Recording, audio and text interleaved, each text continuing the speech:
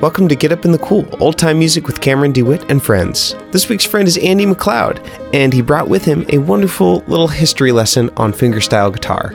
So this will be a bit of a departure from your standard Get Up in the Cool episode, which I always welcome because this is a weekly show, and I don't need to feature 50 different old-time fiddlers a year. Let's mix it up a little bit.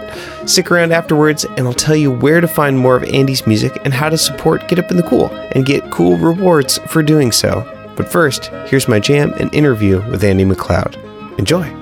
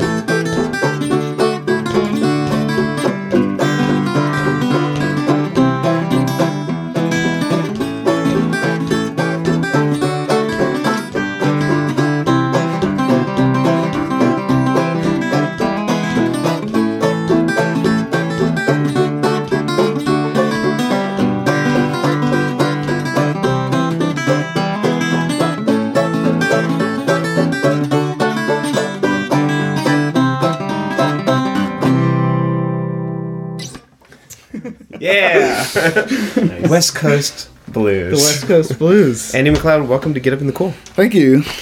Nice to be here. We've been trying to do this for a while now.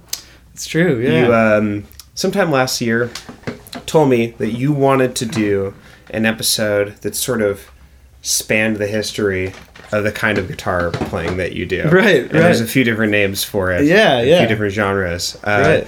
So this is going to be like, hopefully a little bit of an edutainment episode. Exactly. Yeah. For the scholars out there. Yeah. Very good. So I think that part of traditional music and the old time music that we play is this sort of ragtime and New Orleans and like Georgia music, even though so much of the festival music is focused on, guitar, fiddle, banjo. Yeah. So on records with Uncle Dave Macon, a well-loved banjo player, he had a backup guitar player, Sam McGee, who recorded, on old-time records with him doing solo guitar. So I've always thought it was cool that, as part of that fiddle music tradition, there's this fingerstyle guitar emulating piano and like duet instrument and like full bands at some points. Now, what do you mean emulating piano?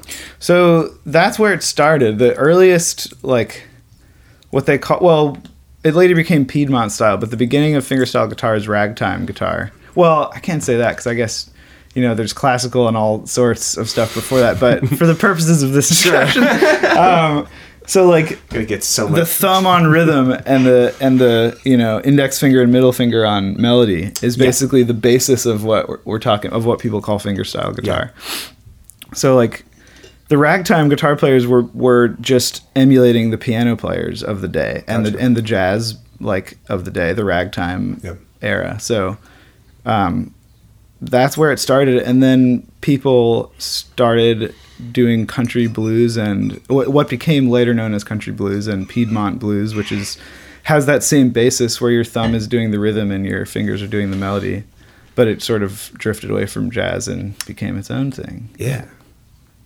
Why do you hear much of this at old time festivals? Well, that's a good question.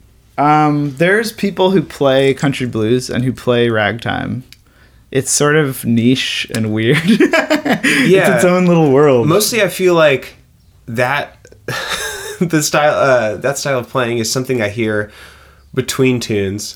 Exactly. The guitarist is just like, hey, noodling. Yeah. I do this. And Totally. then we kind of take a break and they're like, all right, let's play a real tune. Yeah, That's like right. the vibe of it. Right. But like, I wonder if that has anything to do with the non-collaborative nature of the music. It definitely in the later years, especially when like with John Fahey, who we'll talk about later, like the people who took it into this performative direction where it's just you doing instrumental solo guitar, you know. But in back in the 20s and 30s and stuff, some of this was being played for dancers. Like there's square dances that were just two guitars, you know. There's like jazz, there's like country and swing bands that are led by a guitar player and then backed by another guitar player. So you're saying this was like a jam I think tradition. So, yeah. I mean, there's plenty of recordings that feature, you know, fingerstyle guitar with backup. And there's one of the people we're going to talk about, Sylvester Weaver. He played with a jazz musician and singer Sarah Carter, and he backed her up on guitar. And AP Carter, like, kind of, you know, played in that style. And Mother Maybelle, even though she had her own Carter scratch, she's doing the same, using both limbs to create both rhythm and melody. So it's part of the diaspora? No. Yeah. Can't apply that word, but yeah, sort of part of the culture. Huh. Yeah. How did you find? So this? I heard a friend of mine gave me a Jack Rose CD, who is a Philadelphia musician based primarily in Philadelphia, who played he was sort of the kind of seen as like the contemporary like torchbearer of the John Fahey tradition. He played a lot of his tunes and did them in his way and did it with even more conviction, I would say, and more intensity. So than John Fahey somehow. And so his legacy is strong and people really look up to him, even though he was a contemporary guy. Huh. He's kind of like a giant in this stuff. And so I heard him first and then worked backwards. Okay. And I was already into, you know, like some bluegrass and old folk music and blues before that. I heard Charlie Patton, I think, before Jack Rose, but he's the one who made me go back and like listen to other guitar players and get really nerdy about it. Yeah. And start to obsess, yeah. And then I taught myself in open tunings. So that's sort of like one thing that's very different about fingerstyle guitar from a lot of other early American music, which is in standard, you know, EAD, GBE. The tunings I use are like open C major, open D minor, Skip James's tuning, open G, stuff like that. And for me as a beginner, it was really easy to learn through open tunings. Yeah. Yeah, totally. Why do you think the music was written that way? With open tunings?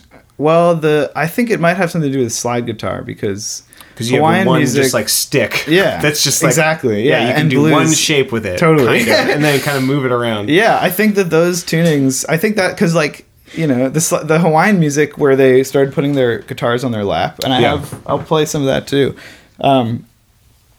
That became huge, and that integrated with American country music and blues music is that playing on your lap. And in order to do that, you play an open D or open G almost exclusively. So then I think people just put that into their normal guitar playing and start. Like Skip James is one of the early people who used open tunings. He uses open D minor, which is like haunting and weird. I have a tune I'll play later in open D minor, but yeah, that's sort of I think why people did it, because it started with that slide guitar. It also seems to work really well with the ragtime tradition, because like my impression of ragtime with my like limited experience playing it on piano and then like, you know, listening to you and Chris is that it's chords. Mm-hmm.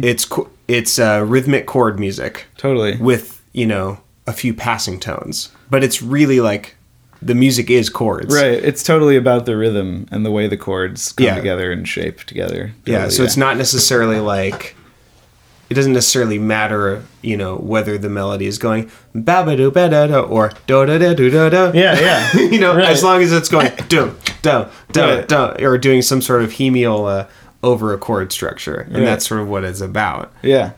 That seems like it lends itself really well to those open tunings. It does, yeah, because you have you know, the way you play chords in open tunings is by barring the frets, so it creates this giant loud punch that is really, you know, really good for ragtime, and it allows you to stay on the one chord without doing any chord shapes. Yeah. You know, and then just like do the 4 and the 5, and you have the whole structure of the turnarounds, the 6-2-5-1, you know, those turnarounds and stuff is right there in front of you, almost like a piano, because the frets are laid out linearly.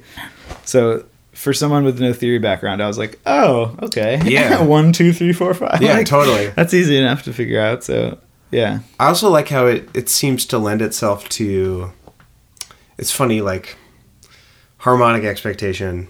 There's the theory behind it, but then there's also the sort of social expectations that come from how people play their instrument when they don't necessarily know, like, music theory, like how the instrument is set up. Totally. And like there's this whole other set of, I hear this in old time music all the time. It's like sometimes it fits with Western music theory, and sometimes it seems like the harmonic expectation and how chords are used is based on just what makes sense on the instrument, and then they set up their own, like, their own grammar, if you will. Yeah, and they so adapt. Like, I hear in like American primitive guitar especially, there's all of these chord progressions that are really chromatic, and not in like a jazz way. Yeah. And they like, because you're sometimes only doing just the bass string. Right. And like the chord changes are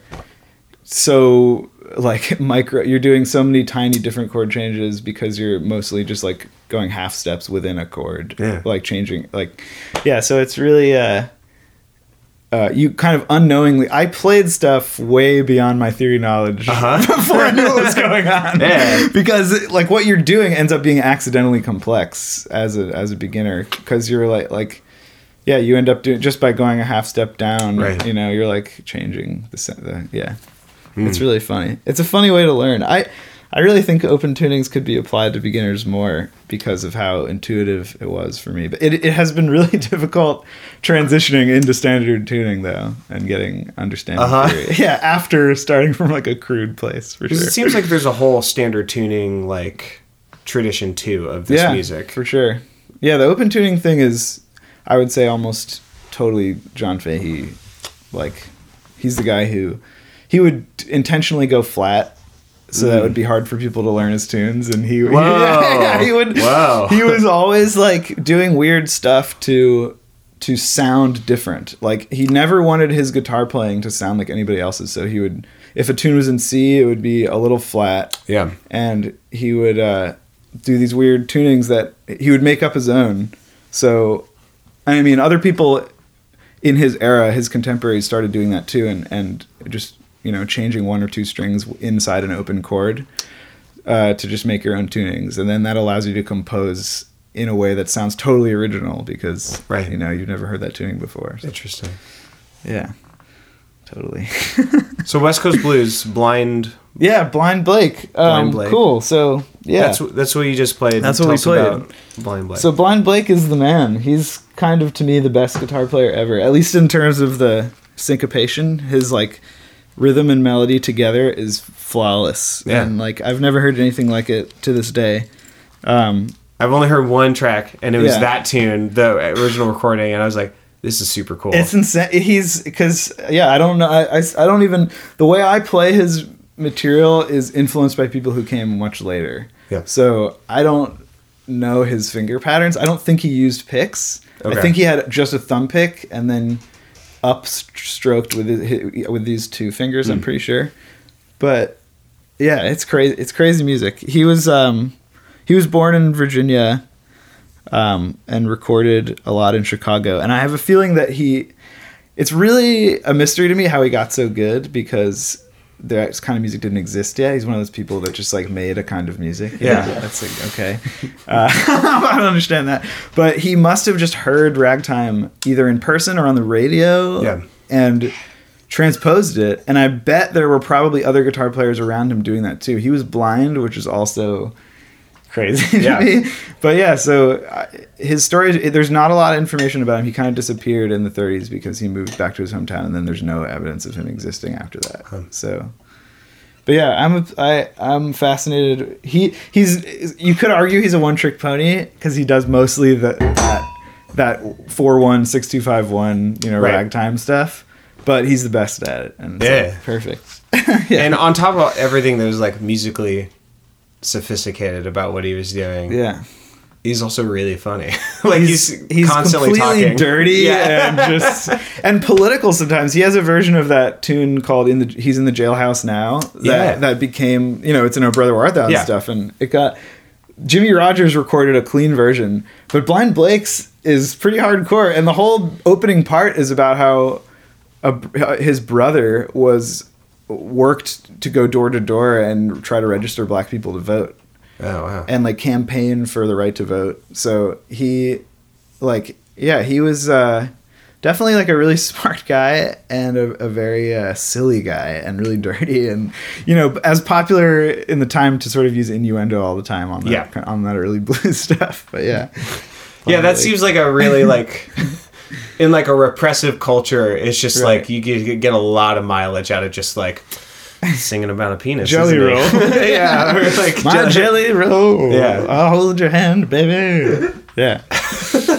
I think it's a lot of the time the only way also for them to get on the radio, because like I think that like white people pretty much, you know, that was a whole other class of music. Very few record labels recorded black music or put out black music. So like because it was associated with that raunchiness, you know. So maybe a lot of that, maybe who knows, maybe they even played that up to be marketable. That wouldn't surprise me, because that's like that would kind of go along with other things that were happening at that time. Yeah, I never know what to do with that. Like this, this simultaneously, you know, I have like this appreciation for like, you know, my understanding of like the sexuality in black music and what that's done like for just music, period. Yeah. But then also this kind of other kind of suspicion that there's also a fetishization. Yeah, I think it's hand in hand. There. Like it's totally. It's been hand in hand the whole 20th century. The like sex sells, and you know, over association with that community. Right, you know? and it's like we can't, like white folks can't do that, but we're gonna allow black folks to like be sexy for us, and then we'll steal it after they develop it and make it really cool. Yeah, and then we'll claim it to be original, like Elvis. Yeah. Don't get me started on Elvis. Yeah, okay. It should be its own episode. Oh my god. But yeah. Well, Blind Blake. in that Blind Blake tradition, I figured I would do one more ragtime guitar piece that was in the style of piano playing.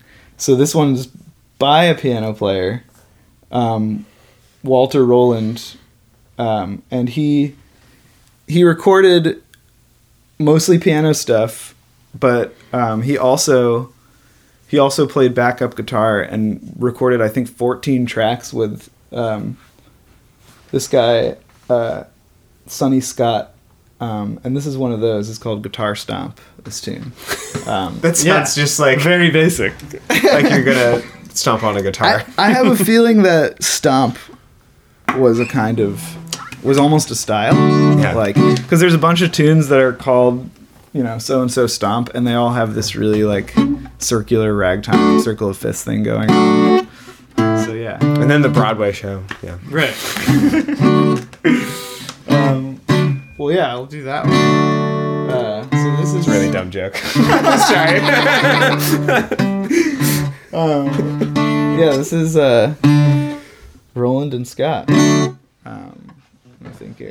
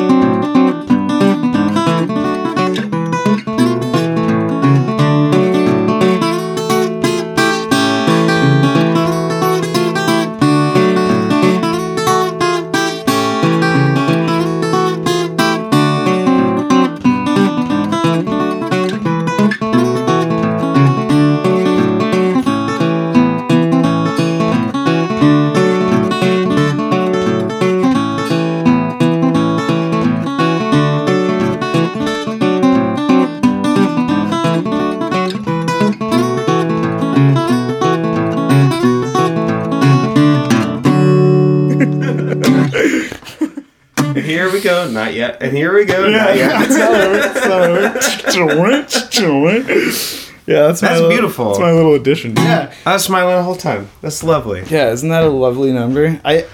So it's two guitar players on the recording, and it's nothing like that. I transposed it to be a solo tune, but they're sort of, one of them's doing rhythm and one of them's doing lead, and then they'll go back and forth. Yeah. It's really cool. Yeah. So you're working double there. That's great. I am working double. Yeah. Good arrangement, man. Yeah, That's great. thanks. Yeah, so he does it in D, and I can do like a second of it, but it's way harder. It's like, yeah, that sort of like slide in.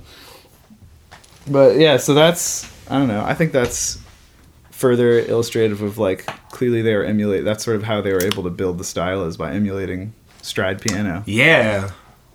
Yeah. It seems like, I can't tell if it's more work or less work. Yeah, than the piano playing. Yeah. Well, as a guitar player, I just think it's way harder to play piano. I've sat down with that stuff. I don't get it. You have to keep your left hand moving constantly, right? Going back and forth. Yeah, I did a tiny little bit of stride, but I never it was always from reading, Scott Joplin music. Right, so right. I never actually got to develop it as a thing that I would do by ear. Right. Or improvise with.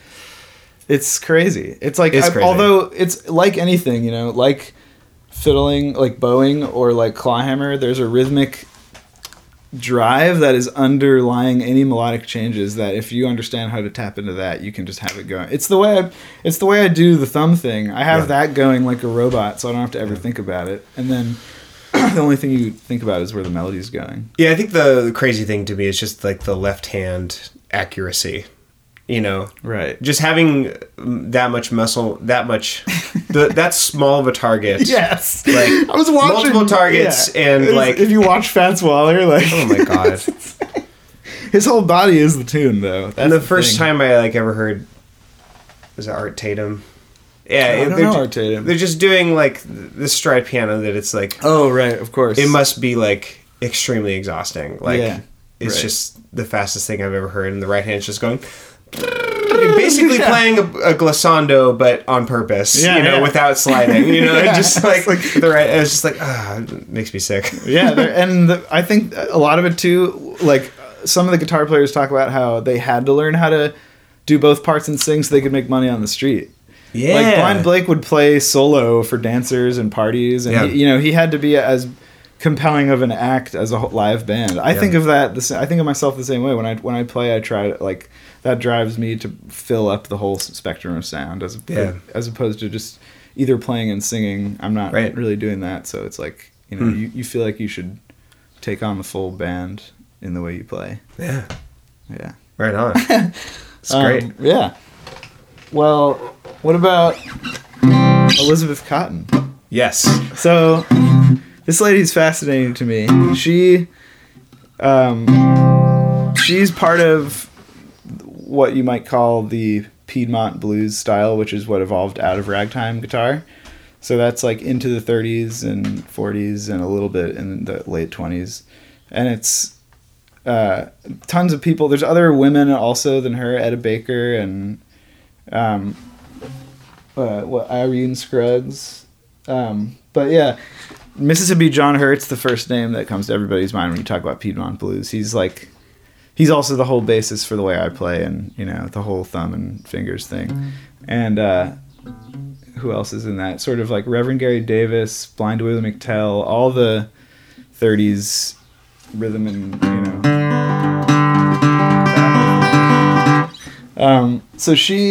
what's interesting about her, she wrote most of her tunes when she was a teenager, and she was born in 1893. She flipped her guitar upside down and played it backwards, left-handed, because she was lefty and didn't know how to restring her guitar. So the way she plays is unlike the way anybody else plays. So the other thing that's specific about her is she didn't really record. She until later. She when she was younger and when she wrote the tunes, she went into playing in the church and like focused on being a wife and mother and kind of didn't really play after she was a teenager. And then many years later, she was doing housework for the Seeger family, and she got seen or was heard playing in a room with the door shut, and they sort of discovered that she was who she was and that she wrote Freight Train, which, by the way, had become a hit by other people. Yeah. So, like, they knew about Freight Train and they knew that it was linked to her. And so then they encouraged her to relearn how to play. And so she taught herself her own old songs and then recorded a bunch in the 50s and 60s. Yeah. And That's really beautiful. yeah, it's a crazy story. She's like somebody who was forgotten for decades. Was her like? Do you know if her experience was like just kind of going into like super stardom, at least in the folk world? Totally. You know, yeah. like was that like a positive thing for Yeah, her? I think so. Was she just like, oh my god, I'm like a celebrity now? Well, like, she was really, it inspired, she recorded in 1967 because of how much people responded positively to her. So initially Mike Seeger recorded her in the late 50s, and that's what most people, that's like what her like source recordings are. And then people loved it so much that she recorded this album called Shake Sugary. That's her, it's like so many, it's like 25 tunes or something, and her niece, I think, sings on it because her voice is so shot by the time she was old. But yeah, I think, we were talking earlier, the whole folk revival thing is complicated because it was mostly white kids from the North, New York, or, Baltimore, Maryland, Pennsylvania, driving down to the South to find blues musicians from back in the day and try to like encourage them to put out new music and perform again and return to the starlight. So she was part of that movement. So was Mississippi John Hurt, Skip James, Malvina Reynolds, a lot of these people who were helped later by younger audiences being into folk music. She did an episode of Rainbow Quest, Pete Seeger's show, where she talks she tells her whole life story. It's cool. And the reason she's significant to this stuff is she has tunes where she sings, but she also does instrumental, which is really rare for women. Almost no female guitar players play instrumental solo guitar. So I'm not sure why that is, but she was recently someone was Ayen was talking about posted on, someone was talking about like there needs to be more singing in old time jams. I think Aaron Allwell made a post and she was like, and when you have singing in old time jams, it makes space for women. And I have this like simultaneous like response to that of like, yeah, you totally should, but also why is that the case? Designated? Yeah. Yeah, like why is like, I don't know. Yeah. Well, it's I don't know, maybe there's something, at least in our culture, there's something masculine about guitar. At least the way it's been sold to the public. Right. There's something like, I mean, it's BS because we all know there's incredible female guitar players. But it's the code. It's the coding of like it's like men do like instrumental music, especially like on guitar, and it's like, and then women are singers. That is. It must come from just the tradition of men being like performing so much more and having so much more of a platform to perform than women, and like I don't know, that solo virtuosity probably wasn't encouraged for women back then. That sort of like you can do it, like people like Nina Simone, when she doesn't sing, it's just as powerful as when she does. It's crazy. But yeah, so that's what's interesting to me about her. Yeah. So I'll do her Washington Blues, which is on that Shake Sugary.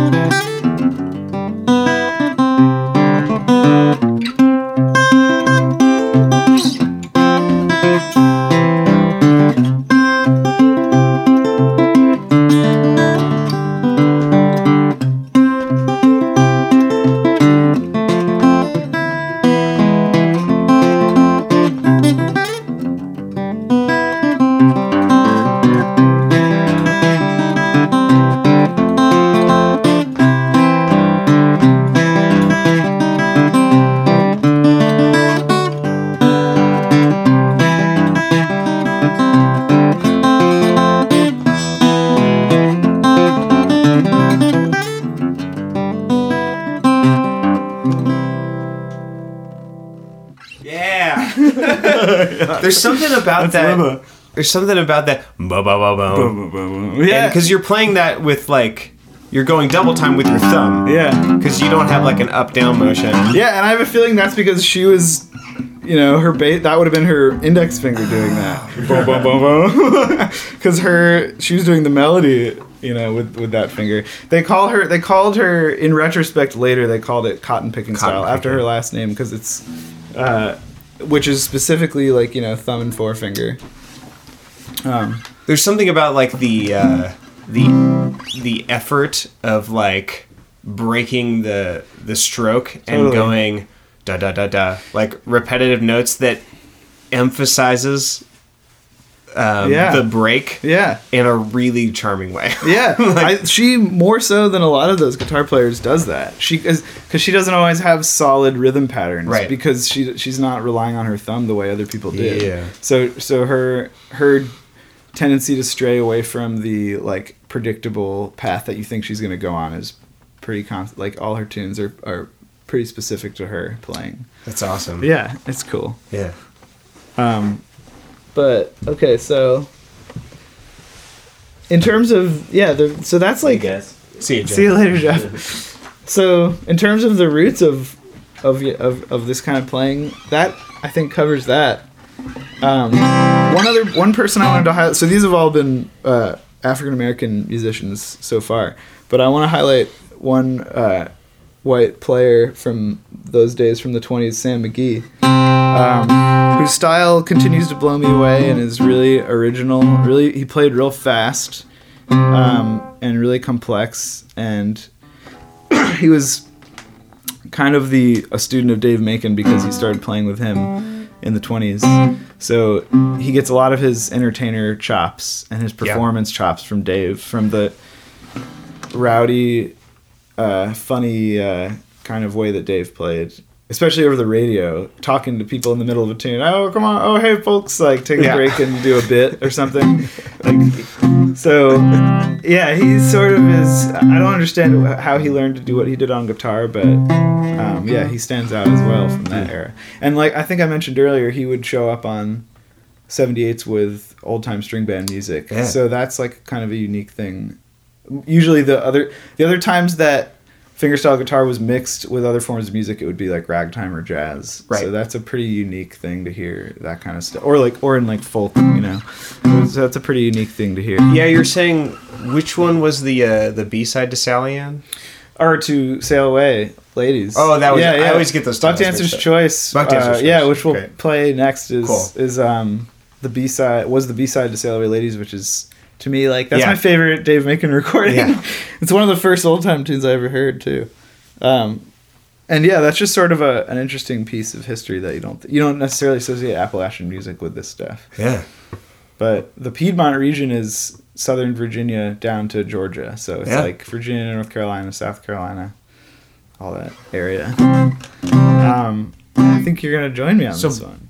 Buck Dancer's Choice. Yeah, the name is peculiar, isn't it? Yeah. I have a feeling it has something to do with them performing for dancers and like square dances or something, and maybe that was a name he made up after doing it at a gig with Dave or something. Yeah.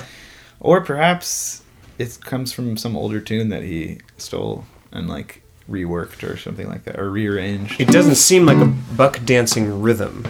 Yeah, I've thought about that too. Yeah. It really like there is sort of a that's like the second part. But yeah, it is kind of not really that great for flat. Yeah. Maybe at the speed he plays it at, people didn't notice. Maybe it's ironic. Yeah, or like, here's one for the buck dancers. Totally. Gotcha. And then he plays, and everybody has to stop dancing. That's a good summary of solo guitar music. Yeah. An interruption in the fun. Well, for this show, I'm sure it's a welcome interruption because I have old-time fiddlers almost every week. Right. So this is great. Nice. Almost never have a guitars stylistic interruption featured. Yeah. Nice. All right. Let's do Buck Dancer's Choice.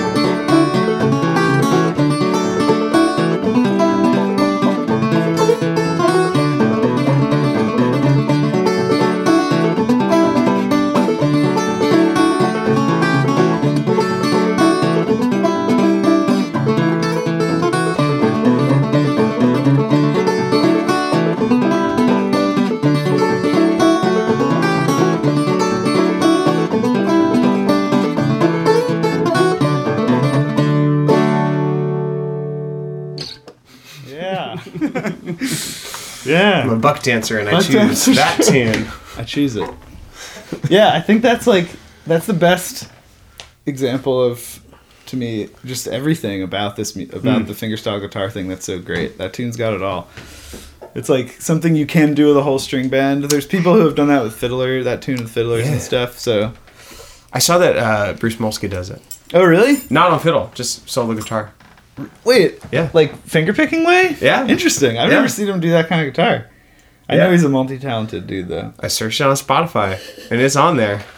It said his name. Nice. I'm assuming it's him. Yeah, there's like John Fahey, who we'll talk about more, is like his version of that. I stole that little. So Sam's does sort of, and I do, which I got that from Fahey. Yeah, That's a really pretty part of it. I know. I like the way he changed the melody. Yeah. His recording of it's really cool. He does his own outro as well, and there's a buck dancer on the recording. Oh, cool. Somebody doing like the flat footing, but yeah, that one's really cool, and it's endured a long time. Yeah, I'll scoot down. You're fine. Yeah. That's all the like early, finger picking ragtime stuff I have. The one tune I was gonna do on the Weisenborn guitar, while I have it here, is called Soft Steel Piston. Sylvester Weaver, he is a really unique story too. He recorded what is known as the first instrumental country blues music. So like before, in that 20s era, before they were referring to stuff as country blues or before those like genres existed, he was transposing, just like the ragtime guys, where he was transposing songs to fingerstyle and doing his thing with a slide mostly. But he also did, finger picking guitar, and I believe he may have played piano as well. But so the Weisenborn guitar has a really cool story. It is based, for the listeners who can't see it, it's all one chunk of wood as opposed to being a neck and a body, and it sort of has a hollow neck and a raised nut so that the strings are off the fingerboard, which allows you to slide a lot more easily. It's basically like the predecessor to the dobro, which totally outshone it in popularity and then replaced it. And people didn't really play these anymore because they were seen as like kind of relics of like Hawaiian folk music and stuff.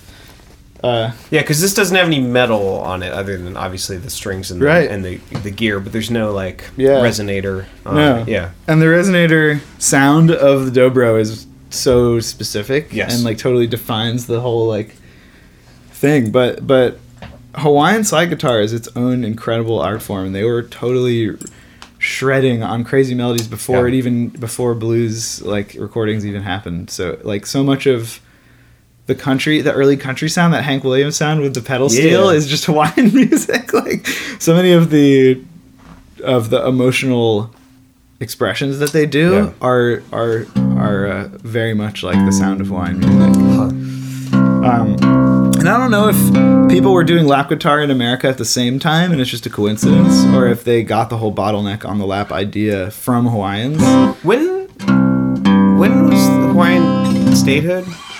Hawaiian statehood was, I think late 1890s. Late 1890s. Yeah, maybe a little earlier. It could have been like 1880s. But I think it's like, it's right at the turn of the century. In the 30s, there was like the whole Hawaiian music boom of like Hawaiian jazz fusion bands and like ragtime, Hawaiian raggy music and like, but the folk music to me is so insane because it's so unique and unlike anything else in the world. It's kind of like Indian music in that it sounds like nothing else. Because the scales, I would do an example if I could even touch that stuff. The scales they do are really weird, and they do all these choices of melody that are not the way our ears would like to hear things. And it's really strange. And also the singing is really specific. But yeah, I'll do this Sylvester Weaver tune. Soft Steel Piston. Yeah, Soft Steel Piston. I gotta get you can play on this one too. He was born in Kentucky. So I can count this one in. Like 1, 2, 3, 4. Yeah, those Hawaiian potatoes. Yeah, exactly. It's taro or whatever. Yeah, I really am curious as to like to what level he was listening to Hawaiian music and what level he got. I wonder if that's why he started doing the slide thing. He used a bottleneck, and I have this like, steel bar that's been adapted over the decades. But Yeah, just to clarify for those people who aren't familiar, like bottleneck is like a bottleneck. Was it originally literally a bottleneck? Yeah, a bottleneck. Yeah, yeah. And they would put your finger in it. There's actually still and slide with it. Yeah. There's actually still something I like about. It's a very specific because it's glass. Right. Like the glass slides. There's metal slide sound, glass, and bronze, and they all sound totally different. Yeah. Like glass slide is crazy and has its own. It's definitely the most ringy. Yeah. And then brass is more muted, and then metal is like in the middle. Yeah. Which is why I like it, but yeah, that screwdriver sound or bottleneck sound is very specific. And like a lot of that early music, they didn't have slides that were made to be slid like that, like we do now. So yeah, this is a soft steel piston. 1, 2, 3, 4.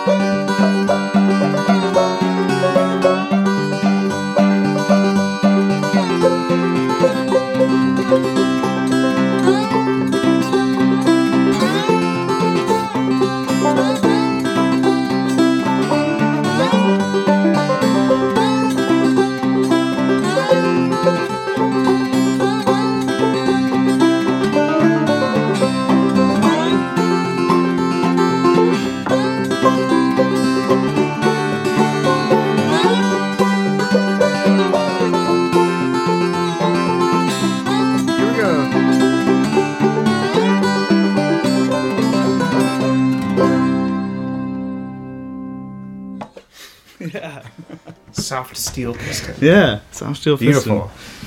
Everywhere we go, when I do that tune with my band, the Levy Toppers, and everywhere we go, that one like resonates more, like so much. Yeah. I'm not sure what it is. I think slide guitar is just so underdone now, and so specifically the same when it is done. There's something weird about seeing an acoustic slide guitar. I think the sound of it's very unfamiliar. Yeah. Because we don't really make it anymore. Yeah. Where'd you find that one? That I got on Craigslist. There's a company, what is their name? Anderwood, I think. Anderwood Acoustics. They make high-end replicas of Weissenborns. The style is originally called Weissenborn guitar after the guy who started manufacturing them based on Hawaiian guitars. Gotcha. He was a German guy. There's people who make replicas, and mine's by a company called Luna. And yeah, I just found it on Craigslist, kind of when I was getting into this stuff. It's definitely an interesting thing to look at. Yeah, it's like a strange, funhouse mirror version of it, just a normal acoustic guitar. Yeah, right. And there's a chance that he was playing on a guitar that had a hollow neck and was one piece of wood. Like, it's possible that he just modified a guitar. A lot of American people did that. Yeah. But they were manufacturing them. So, yeah, I often wonder when I listen to that tape if it is on a Weissenborn, actually. Yeah. So, in terms of, like, timeline-wise... Yeah. John Fahey. Yeah. The center. John to me, people will debate me this forever, but to me, he is the most important guitar player of, like, any, in terms of, like, finger-picking stuff. He's the center of it. And even though he didn't start it, he was later. He started recording in the late 50s. Through the 70s, he did the fingerstyle stuff, and then he got way more into, like, art music and alternative music and started doing, like, noise and, like, experimental. Yeah.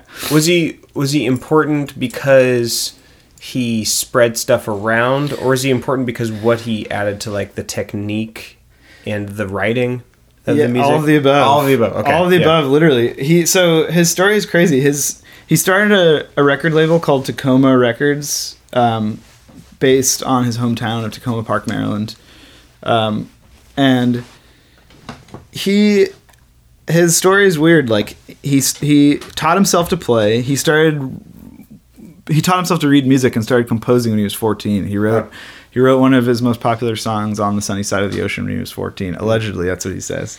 He lied all the time. It's really hard to tell, like, when he's telling the truth. His whole career is a joke. He sold his first LP was John Fahey on one side and Blind Joe Death on the other side, because he was trying to get blues snobs to buy his record by pretending to be a blind person. And he often would write in his liner notes fake record reviews from people he viewed as, like, snobby blues elitists. He would, like, have it from their perspective of, like, this is an authentic, like, spiritual from the black community. Like, interesting. Yeah. So he's like, right from the get-go, he's engaging with, like, an ironic postmodernism. Like, yeah. He's like, people credit him as, like, early postmodernist. And interesting. He, like, so he started, the fact that he started pressing his own LPs, really unique for the time. Yeah. Indie labels weren't really a thing. So Tacoma Records, so he's important there. And then stylistically, basically his deal is he was listening to Bartók and, like, composers of the day, but also early American music, and weaved them all together to create these long form compositions that were meant to be played solo and played performatively to a theater audience.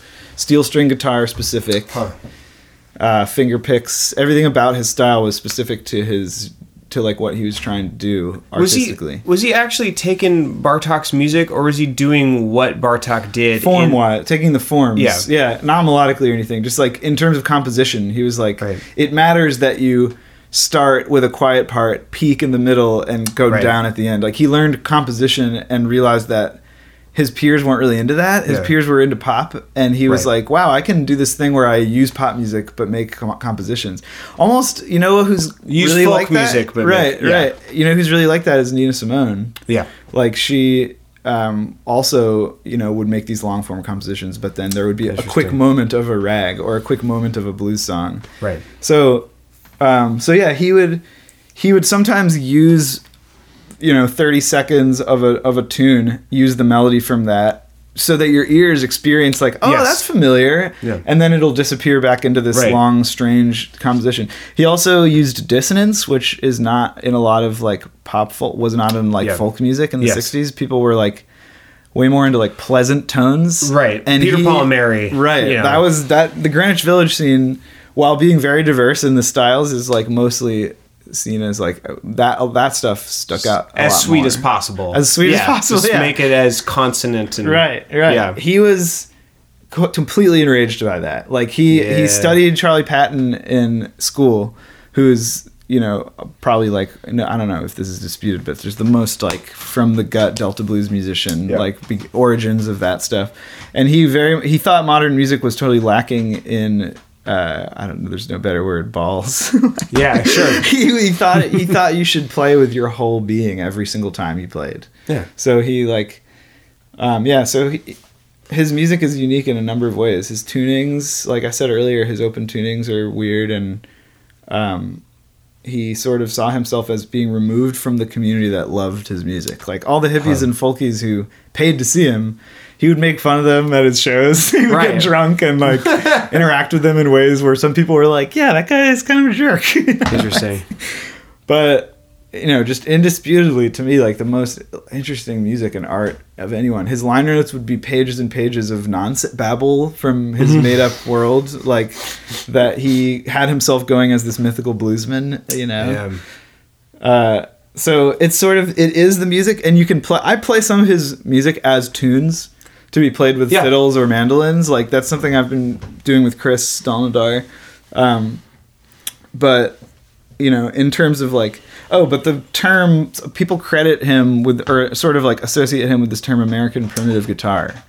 So that he said in an interview that primitive meaning the painting style. So when you say American primitive art, what you're saying is untaught. That's all the word primitive means. Yeah. So like as opposed to formal teaching. So he considered his guitar playing American and primitive, and that it was untaught, but influenced by like American music. Right.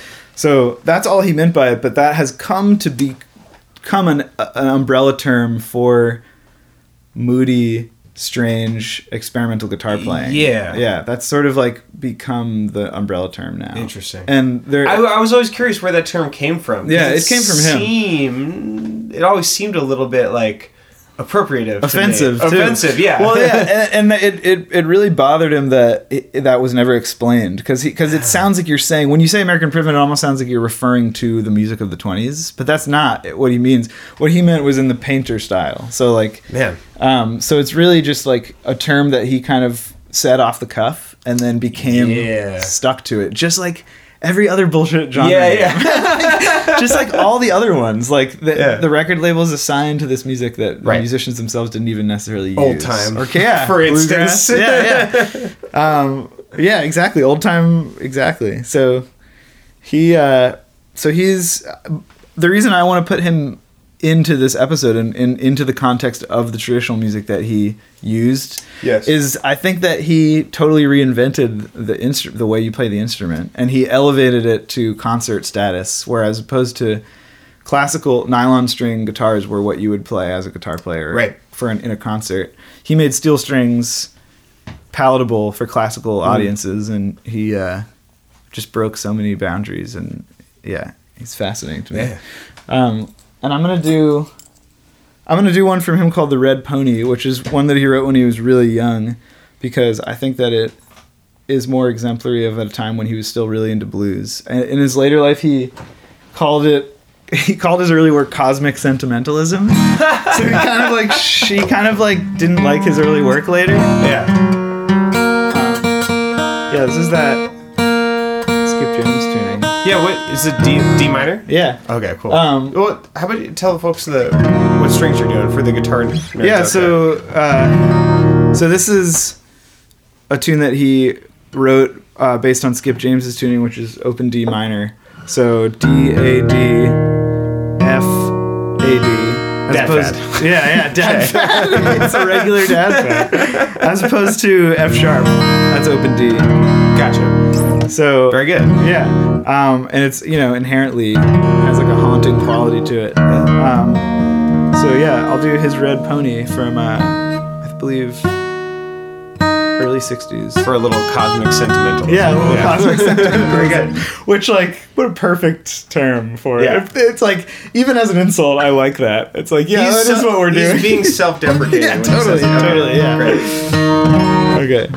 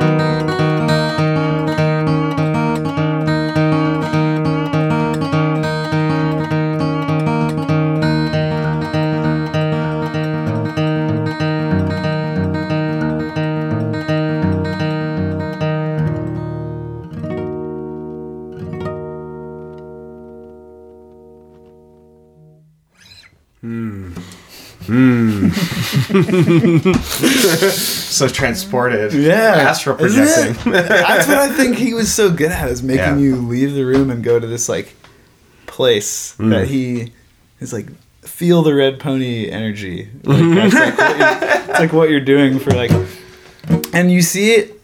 You could see how it's clearly bluesy. Yes. But you wouldn't call it blues. Yeah. You know?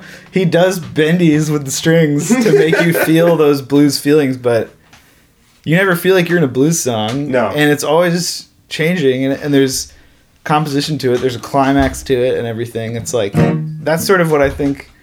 Like, if you want to listen to him and compare it to the blues people, that's sort of the thing where you're like, okay, that's how it's different. He's using that in this postmodern way and making a collage, a sound collage. Yeah. But yeah, that red pony is really something. So you're gonna do one more tune. Yeah. Before we do that, where do people hear more of your playing? Well, you have a lot of different I do, things going on. I stay busy. So, well, I'm in a string band with Lyle Werner and Sasha, Sasha Sushik, who were on this program not that long ago, called the Levy Toppers. We plan to record this fall, I believe, so we're not going to be doing a whole lot before that, but look forward to that, which is, we're on Facebook as the Levy Toppers, and Bandcamp is thelevytoppers.bandcamp.com. What else? I have my solo stuff you can find at andymcleod.bandcamp.com. And if you want to, reach me about performing or working together or doing something, find me on Facebook. I also play with Chris Dalnadar. We play ragtime and early American music. Dalnadar and McLeod is that project at all the aforementioned Bandcamps and Facebooks. So yeah, I think that's everything, right? Yeah. Go get it.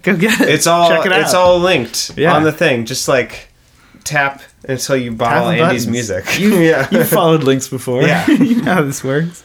Tap, click, whatever your method Transport, is. just like Faye.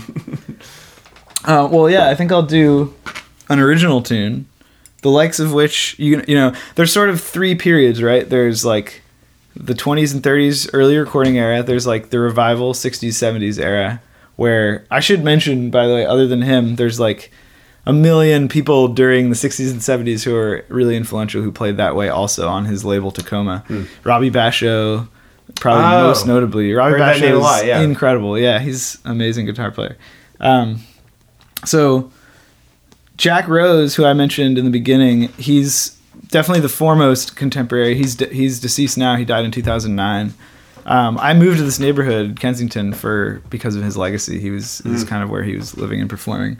The other contemporary to check out is Daniel Bachman. He's really great, and he takes this stuff seriously and learned from Fahey Records and stuff.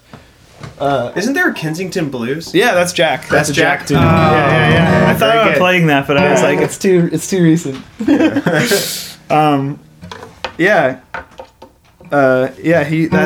tune also like perfectly summarizes being in Kensington. I feel like for sure. It's the emotions of this town. Beautiful but troubling. So I use a partial capo. That's everything but the first string, huh? Yeah. It allows you to like make your own tunings really fast. Cool. And I don't always keep them on there when I play the tune, but when composing, it's like a shortcut. Interesting. You don't have to retune all the time. So yeah, this is called Upon My Return. This is from an album I made last year. This is a good one. I know this tune. Cool. Hey, Andy. Thanks so much for being on the show. Oh yeah, of course. Yeah, Thanks dude. for having me. It's Yeah. lovely. I'm so glad to do it. Yeah. Appreciate it. Cool. And I hope people check out some of the names I brought up. Check out Liz Cotton. Listen to her. Listen to Blind Blake. All right. This is Upon My Return.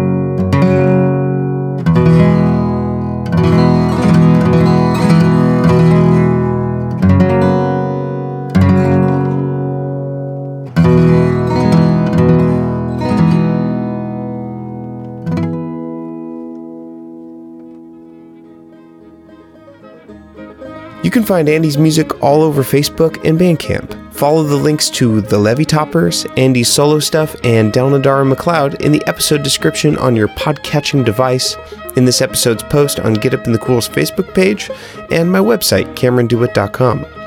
If you want to support Get Up in the Cool, go to my website and click the Patreon button. Then select a support level that works for you and claim your prizes like on-air shoutouts, weekly bonus tracks, access to the Get Up in the Cool tune archive, and online banjo workshops. Speaking of shoutouts, thanks to my newest Patreon supporters, C. Rand, Eric Zorn, and Mark Tomko. Also, Ashley Smythe, who recently raised her pledge amount. You guys are the best, and you make the not playing or talking about music parts of making this show totally worth it. Thank you so much. Your support really means a lot. That's all for now. Thanks for listening, friends. Come back same time next week to Get Up in the Cool.